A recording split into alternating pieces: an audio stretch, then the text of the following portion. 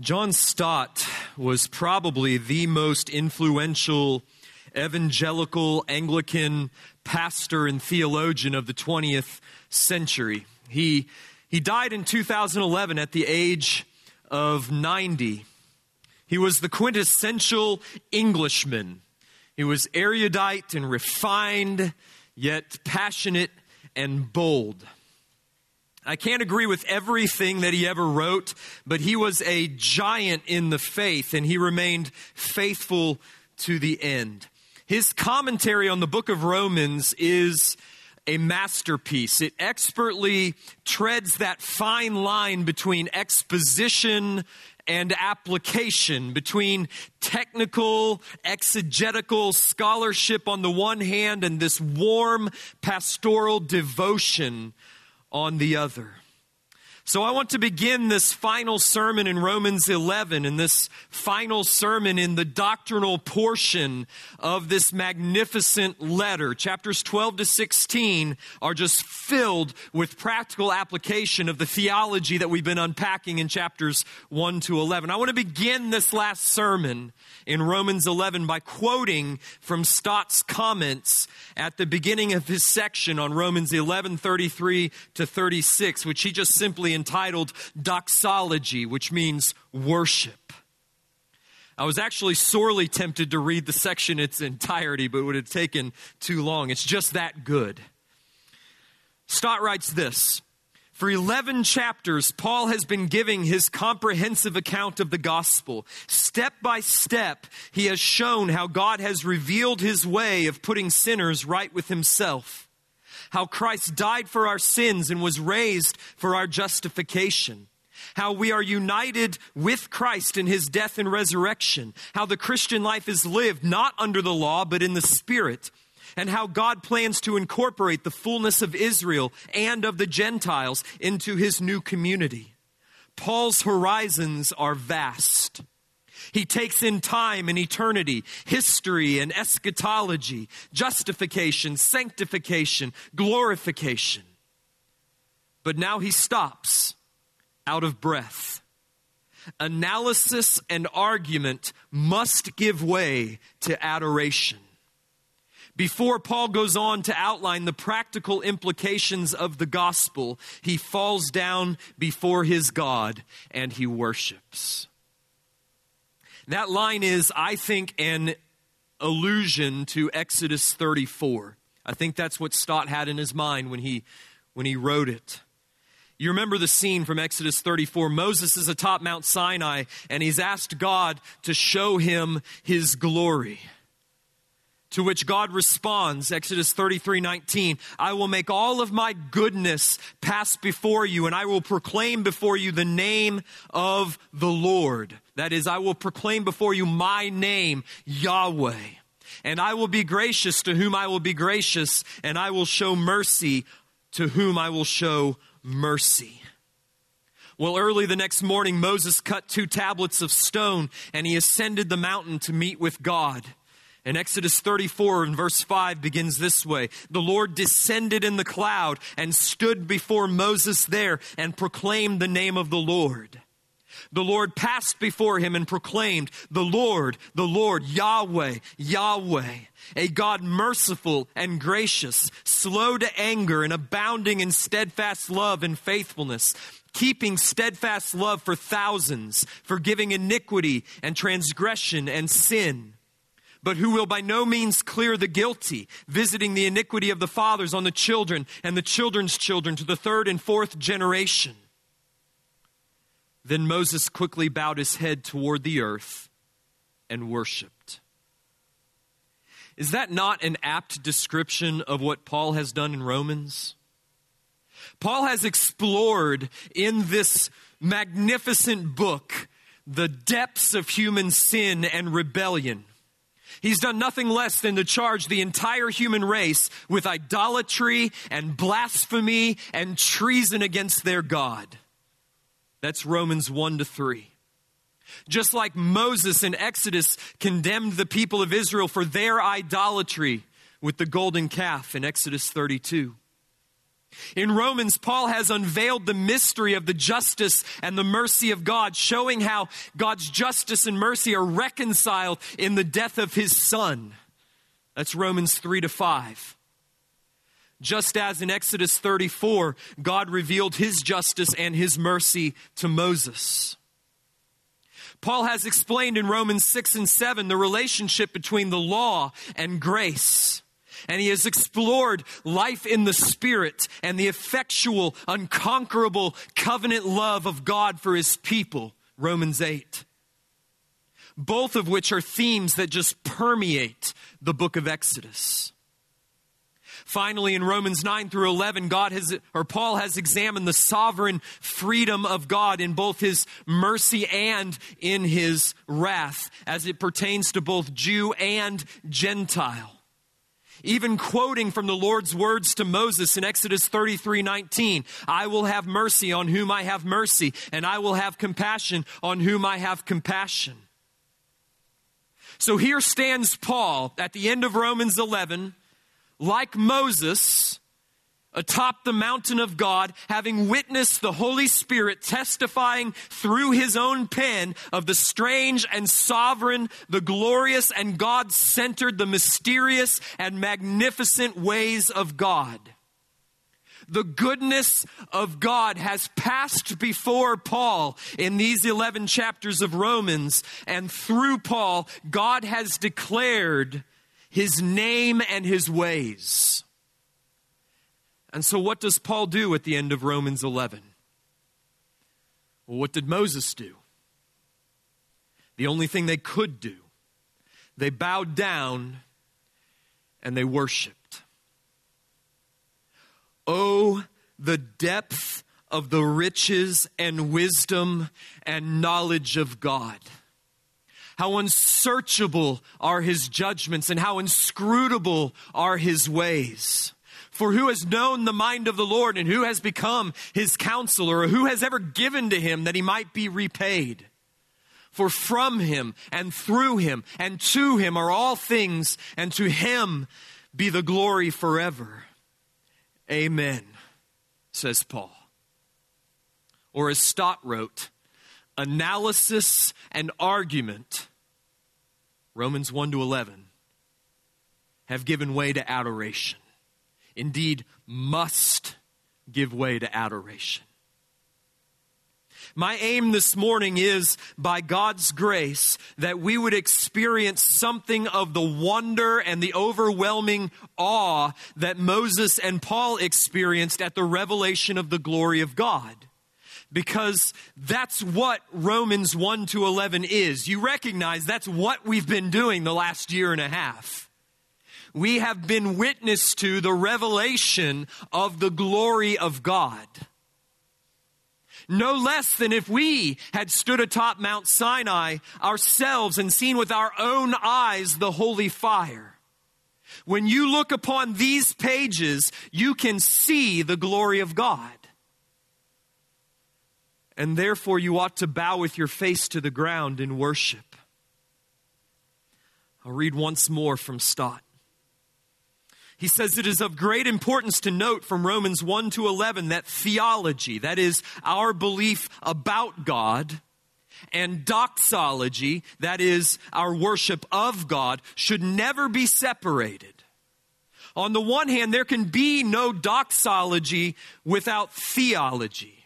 It is not possible to worship an unknown God. All true worship is a response to the self-revelation of God in Christ and Scripture, and arises from our reflection on who He is and what He has done. It was the tremendous truths of Romans 1-11 which have provoked Paul's outburst of praise. The worship of God is evoked, informed, and inspired by the vision of God. Worship without theology is idolatry. Hence the indispensable place of Scripture in both public worship and private devotion. It is the Word of God which calls forth the worship of God. On the other hand, said Stott, there should be no theology without doxology. There is something fundamentally flawed about a purely academic interest in God. God is not an appropriate object for cool, critical, detached, scientific observation and evaluation. No, the true knowledge of God will always lead us to worship, as it did Paul. Our place is on our faces before Him in worship. Those two paragraphs from John Stott pretty much encapsulate my pastoral philosophy and the heartbeat of my ministry. I am zealous that this church would both know, there's theology, and love, there's doxology, the God of Romans. A couple of weeks ago, I asked us if there was anything about our church that would make a Jewish neighbor or friend jealous if they were to attend our worship service on Sunday morning after having attended their synagogue on Friday evening. Well, if there is anything about our church that would make that Jewish friend or neighbor jealous, I would want this to be it. After attending a service here, I would want them to walk away thinking, these people are serious about knowing and loving God. Because an unbelieving Jew, or Muslim, or Hindu, or Buddhist, or atheist, does not know God and cannot love God. They worship a mystery.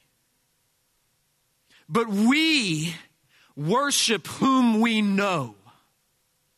Not fully. We don't know Him fully. But we know Him really and truly. The Jews don't have a book like Romans, because God cannot be known apart from Christ. But we do have Romans. And for the last year and a half, we have climbed in order to reach this peak at the top of chapter 11. So we sit this morning atop the mountain. And it's time for us to bow low. So this morning, let's try to follow Paul's line of thought to find out what has brought him to such a soaring and passionate doxology, and to ask how we can join him in those ecstatic heights of joy. Because I want to feel like this. In spite of all of the things going on this week in our nation, in the world, in the news, in our own church, in our own lives, I want to feel Romans 11:33-36. I want to exult in a God that I can't fully know, but I can truly know. I want to rejoice in a God from whom come all things, including viruses, and through whom come all things, including salvation, and to whom are all things, so that He might be gloried both now and forevermore. I want to feel what Paul feels, because I know what Paul knows. Paul begins in verse 33 with two awe-filled, joy-drenched, God-besotted exclamations. Oh, the depths of the riches and wisdom and knowledge of God. How unsearchable are His judgments and how inscrutable are His ways. The first phrase of verse 33 contains three attributes which Paul is contemplating: His riches, His wisdom, and His knowledge. Paul first praises the depths of God's riches. He's probably using the term in the same way in which he used it earlier in the chapter, back in verse 12, when he said, now, speaking of Israel, if Israel's trespass means riches for the world, and if their failure means riches for the Gentiles, how much more riches will their full inclusion mean? So riches in this context, the context of Romans 11, clearly means the riches of God's grace and salvation in the fullest sense of the term. All of the abundant, generous, overflowing goodness that God freely bestows on those whom he saves. And the point of verse 33 is that God's riches flow from unfathomable depths. They're inexhaustible. The grace which God gives to his people is not limited. It's not rationed. It's lavish. It's free. It's overflowing. What joy would fill this church if we really believed that the omnipotent benevolence of God was unconditionally directed towards us in Christ. What holy pleasure would radiate through our worship services if we really believed texts like Zephaniah 3. Sing aloud, O daughter of Zion. That's you. Shout, O Israel. Rejoice and exult with all your heart, O daughter of Jerusalem. Why? Why should we, the true children of Abraham, by faith in Christ, sing aloud and shout and rejoice and exult with all of our heart? Because the Lord has taken away his judgments against you. He has cleared away your enemies. Because the King of Israel, the Lord, is in your midst. You shall never again fear evil. On that day it shall be said to Jerusalem, fear not, O Zion. Let not your hands grow weak. The Lord your God is in your midst, a mighty one who will save. He will rejoice over you with gladness. He will quiet you with his love. He will exult over you with loud singing. Those are the depths of the riches of God, and we are the heirs of those riches. They are directed towards us. We stand to inherit from God full pardon from sin, peace from all of our enemies, both inside and out, and the presence of God himself, the God who rejoices over us with gladness, who quiets us with his love, who exults over us with loud singing. That inheritance is what will make the Jews jealous and bring Israel to salvation. Second, Paul praises the depths of God's wisdom and knowledge. Okay, I agree with John Murray, and it's generally a good idea to agree with John Murray. But I agree with John Murray that we shouldn't make too fine a distinction between these two terms. He says, in general, knowledge refers to God's all-inclusive and exhaustive cognition and understanding, and wisdom refers to the arrangement and adaptation of all things to the fulfillment of his holy designs. What does that mean? That's a lot of big words. What he's saying is this: riches refer to the overflowing, omnipotent goodness of God towards his redeemed. Riches are the fountain of God's grace. Wisdom and knowledge refers to the providential design of God in bringing those riches to his elect. When Paul thinks of the wisdom and knowledge of God in this context, let me tell you what he's thinking about. He's thinking of, for example, the exquisite beauty and perfection of the atonement, which he described in chapters 3 to 5. That atonement for sin in which God put Christ forward as a propitiation by his blood to be received by faith in order that he might demonstrate his righteousness at the present time so that God would be both just and the justifier of the one who has faith in Jesus. That's wisdom and knowledge. He's thinking of the wonder of God's design in sending Christ into the world in order to be the second Adam, in order to succeed where the first Adam failed and restore what the first Adam had lost. In other words, he's thinking Romans 5.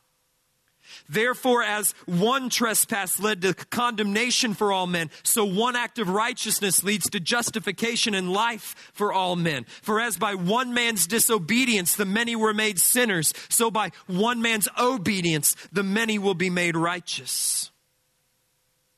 And of course, he's thinking, when he mentions the wisdom and the knowledge of God, he's thinking of that strange and sovereign plan whereby God hardens Israel in order that he might save the Gentiles, and saves the Gentiles in order that they might make Israel jealous, and makes Israel jealous in order that they might be saved, and saves Israel in order that Christ might return and save his people and judge the earth and raise the dead and make all things new.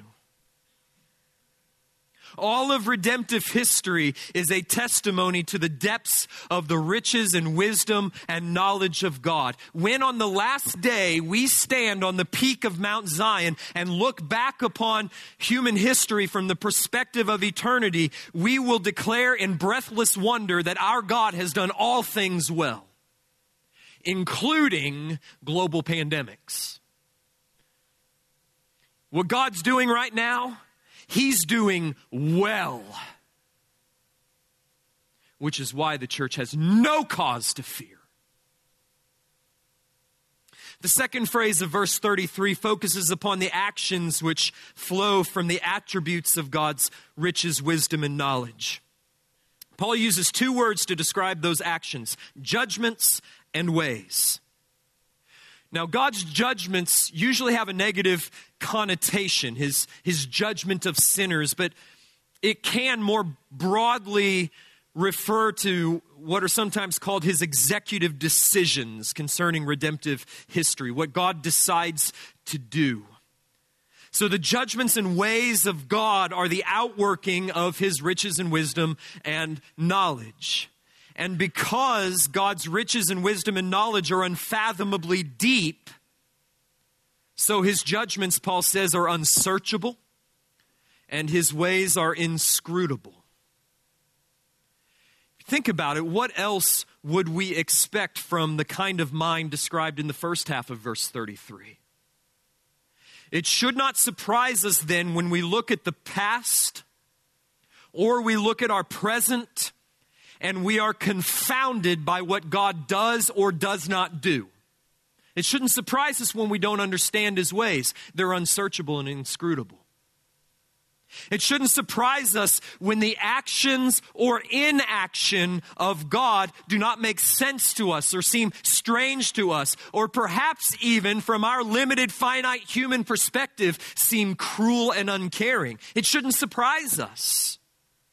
What else would you expect from judgments that are unsearchable and ways that are inscrutable? If God's ways made total sense to us, then we'd be in a heap of trouble because we are so often perplexed and mystified as to what we should do. And if God was operating on no more knowledge or wisdom than we have, we're in a mess. We need a God whose judgments are unsearchable and whose ways are inscrutable. Someone like us, operating from our limited mental capacities, would never be able to bring this royal mess called human history to a good and glorious conclusion. So thank God for his unsearchable judgments and his inscrutable ways. William Cowper, the 18th century hymn writer whose life was so often tormented by a debilitating depression, tried to commit suicide on at least 3 different occasions, failing each time. Prayed and prayed and prayed that God would take his depression away from him. It never happened. He could not understand why God did not answer his prayers. Nevertheless, he learned to trust in the truth of Romans 11:33. And so as he was reflecting upon the unsearchable judgments and the inscrutable ways of God, he wrote this hymn. God moves in a mysterious way, his wonders to perform. He plants his footsteps in the sea and rides upon the storm. Deep in unfathomable minds of never failing skill, He treasures up his bright designs and works his sovereign will. Ye fearful saints, fresh courage take. The clouds ye so much dread are big with mercy and shall break in blessings on your head. Judge not the Lord by feeble sense, but trust him for his grace. Behind a frowning providence, he hides a smiling face. His purposes will ripen fast, unfolding every hour. The bud may have a bitter taste, but sweet will be the flower. Blind unbelief is sure to err and scan his work in vain. God is his own interpreter, and he will make it plain. Now, I'm well aware that Romans 9 through 11, specifically what it has had to say about the sovereignty of God and his unconditional election of some to salvation and his just reprobation of others to condemnation, has been for many of you hard. It's not only hard, it's scary. It's a side of God that some of you have never seen before. It's a side so immense and mysterious and wild and untamed and uncontrollable and sovereign and free.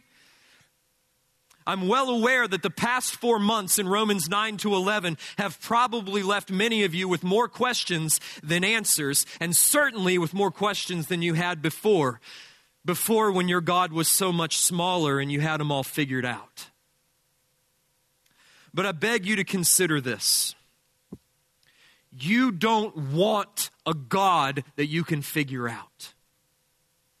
You don't want a God you can tame. You don't want a God you can control. You don't want a God who is safe. You don't want a God who leaves the fate of the cosmos or the destiny of a human soul in the hands of sinners. You don't want a God who has to answer all of your questions and explain to you and justify all of his ways. You don't want a God that you can buy off with your works and with your gifts. You don't want a God who is merely a better version of yourself. You want a God you can worship. You want a God who is wholly other. You want a God who is a consuming fire. I love me some C.S. Lewis. And when I quote Lewis, I have to give the same qualification I gave with regard to John Stott earlier. I don't agree with everything Lewis ever wrote. Unlike Stott, Lewis wasn't a theologian. He was a professor of medieval literature. And he was a writer. And I love writers, the good ones anyway, because they help us to see truths that we are sometimes too dull and nearsighted to see for ourselves. And Lewis does that for me. He helps me to see reality in clearer and bigger and brighter ways. In his Chronicles of Narnia series of children's books, which is a quasi-allegory of redemptive history, although Lewis would have hated that description, Lewis reimagines Christ as this majestic lion named Aslan. And in The Lion, the Witch, and the Wardrobe, there are two descriptions of Aslan that always come to my mind when I think of the wild and untamed and sovereign and free character of God.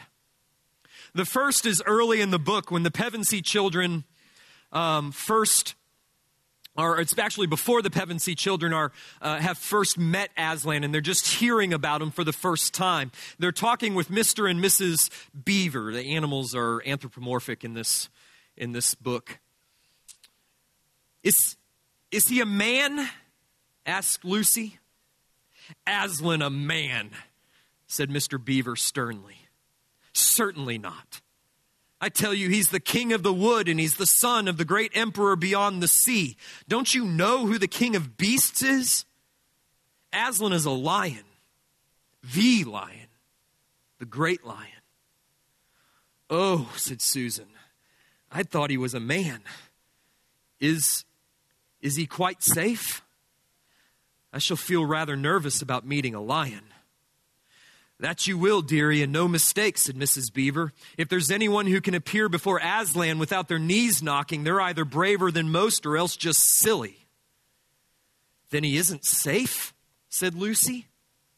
"Safe," said Mr. Beaver. "Don't you hear what Mrs. Beaver tells you? Who said anything about safe? Of course he isn't safe. But he's good. He's the king, I tell you." The second description comes from near the end of the book, after the defeat of the White Witch, after the Pevensey children have been crowned kings and queens of Narnia, and there's feasting and rejoicing in the land. Lewis writes this: "But amidst all these rejoicings, Aslan himself quietly slipped away. And when the kings and queens noticed that he wasn't there, they said nothing about it, for Mr. Beaver had warned them. 'He'll be coming and going,' he had said. 'One day you'll see him and another you won't. He doesn't like being tied down, and of course he has other countries to attend to. It's quite all right, he'll often drop in. Only you mustn't press him. He's wild, you know. Not like a tame lion.'" That's the essence of what I'm trying to convey this morning. That's the essence of what Paul is trying to convey in these last 4 verses. God is glorious because he is wild and untamed. He is glorious because his judgments are unsearchable and his ways are inscrutable. He is glorious because he is sovereign and free. It is God's sovereign freedom that Paul highlights in the 2 Old Testament quotations in verses 34 and 35. The first is from Isaiah 40:13. "For who has known the mind of the Lord, or who has been his counselor?" If you'll notice, this verse corresponds to the wisdom and the knowledge of God in verse 33. And it's a rhetorical question. It's one that is asked in such a way that the answer is obvious. Who has known the mind of the Lord and who has become his counselor? The answer is no one. No one has known the depths of God's wisdom and knowledge. No one has ever advised God as to what he should do. God is sovereign and free in the determination of his righteous judgments. The second quotation is probably from Job 41:11. "Or who has given a gift to him that he might be repaid?" This verse corresponds to the riches of God in verse 33. And again, it's a rhetorical question. Again, the answer is obvious. No one has ever given a gift to God that he might expect or demand or deserve repayment. No one has ever put God in his debt. No one has ever constrained God to act. No one has ever forced God's hand. God is sovereign and free in the demonstration of his mercy and grace and in his wrath and judgment. As Paul said in Romans 9:16, "So then it depends not on human will or exertion, but on God who has mercy." Man's willing and scheming and working and all of that doesn't have anything to do with that. What happens in God's mercy and judgment depends upon God, not man. Or 2 verses later, "So then he has mercy on whomever he wills, and he hardens whomever he wills." God is wild and untamed. He is sovereign and free, and that is why he is glorious. There's none like him. None.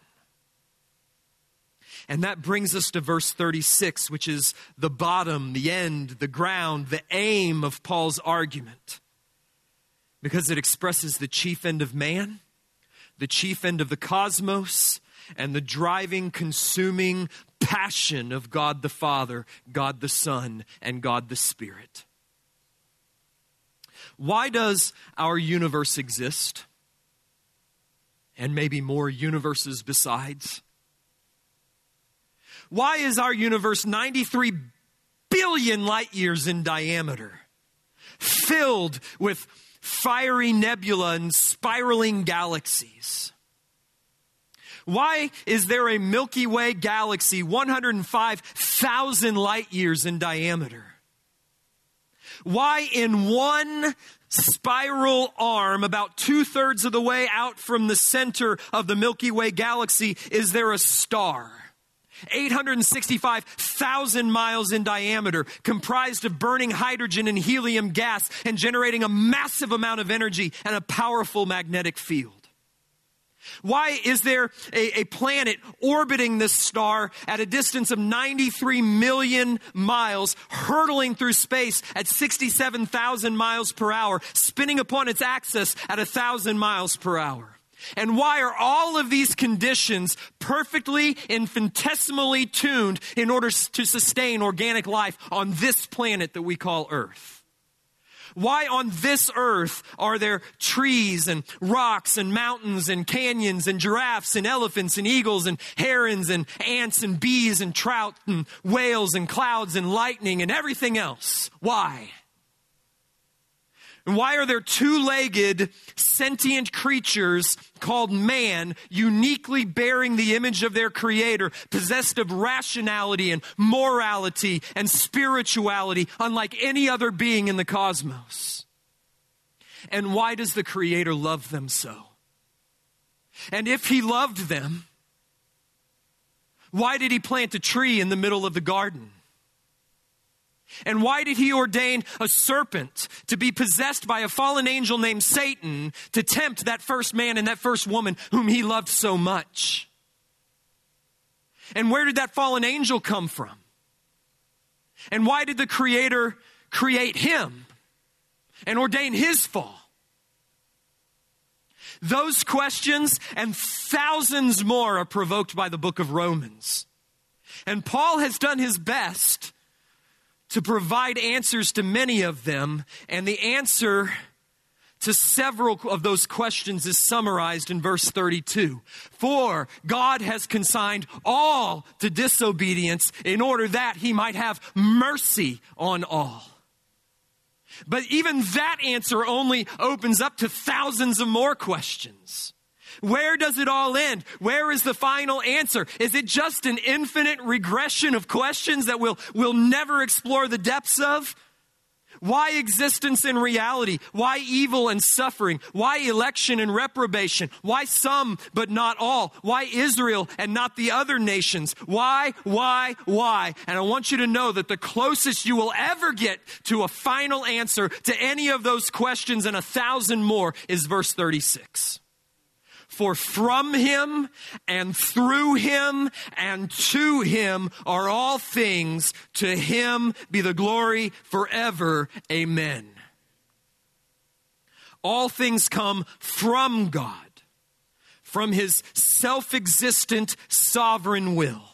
All things come through God, through the working of his omnipotent power. And all things are directed to God. That is, to the demonstration of his ineffable glory. The coronavirus exists from God, through God, and to God in order that he might be demonstrated to be glorious. The final answer to every question is soli Deo Gloria. To the glory of God alone. Which brings me to the end of the study of Romans 1 to 11. And I think the most fitting way to conclude would be to frame the question around the glory of God. So I want you to think back 18 months with me. Paul began his indictment of the human race in chapter 1 by charging humanity with suppressing the truth in unrighteousness. What truth? What truth has mankind suppressed, leading to all of this mess called history? Well, if you follow Paul's argument down from verse 18 down to verse 25, you'll see that it's the truth that all things were created by God, from him, are sustained by God through him, and exist for the glory of God to him. In other words, Romans 11:36 is the truth that all men suppress. Watch what Paul does beginning in verse 21. For although they knew God, they did not honor him as God. They knew from him and through him, and they suppressed that truth so it didn't go to him.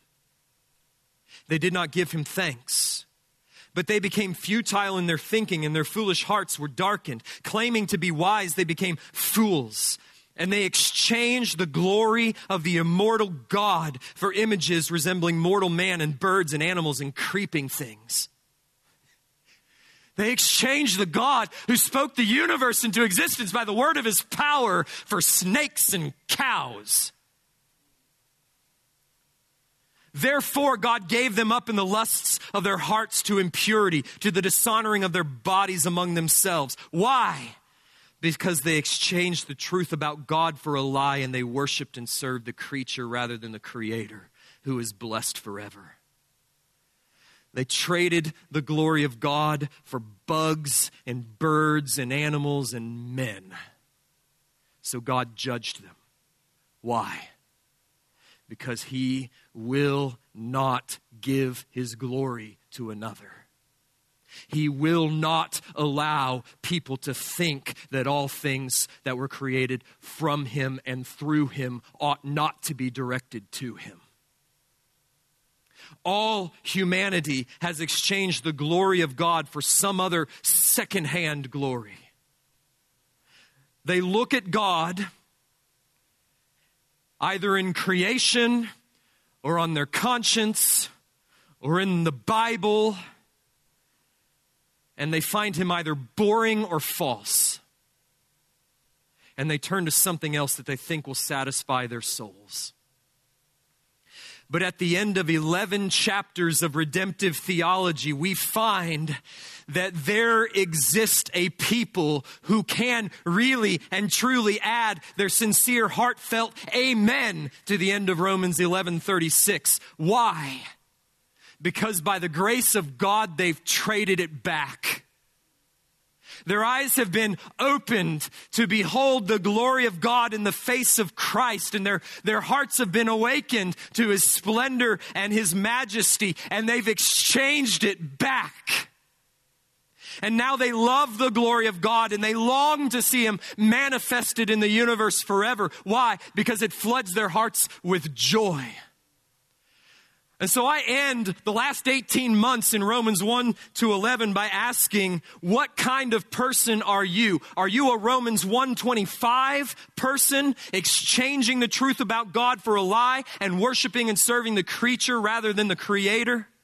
Or are you a Romans 11:36 person who has become a Romans 11:36 person by progressing with God by the Spirit through chapters 2, 3, 4, 5, 6, 7, 8, 9, 10, and 11, through Christ and the cross and the first Adam and the second Adam and the Spirit and the law and grace and the Gentiles and the Jews. And you can say now, yes, God is glorious. I see it. I love it. I want it. I worship him. Amen. You're one or you're the other. Are you a Romans 1:25 person? If so, I call upon you this morning to repent. Ask God to open your eyes and to awaken your heart to see and love and rejoice in his glory, in the from him, through him, and to him-ness of God. If you're in a Romans 11:36 person, give thanks because you didn't do that. God called you. His call awakened you. You saw the evil exchange that you had made, and you suddenly said, what have I done? And you repented of your evil exchange of the glory of God for the glory of other things. And you turned to God in all of his magnificent glory in Christ, and you embraced him as your only hope and Savior and Lord. And you did that because that too came from God and through God. And so do what Paul does and send it right back to God and join with him today and say, To him be the glory now and forevermore.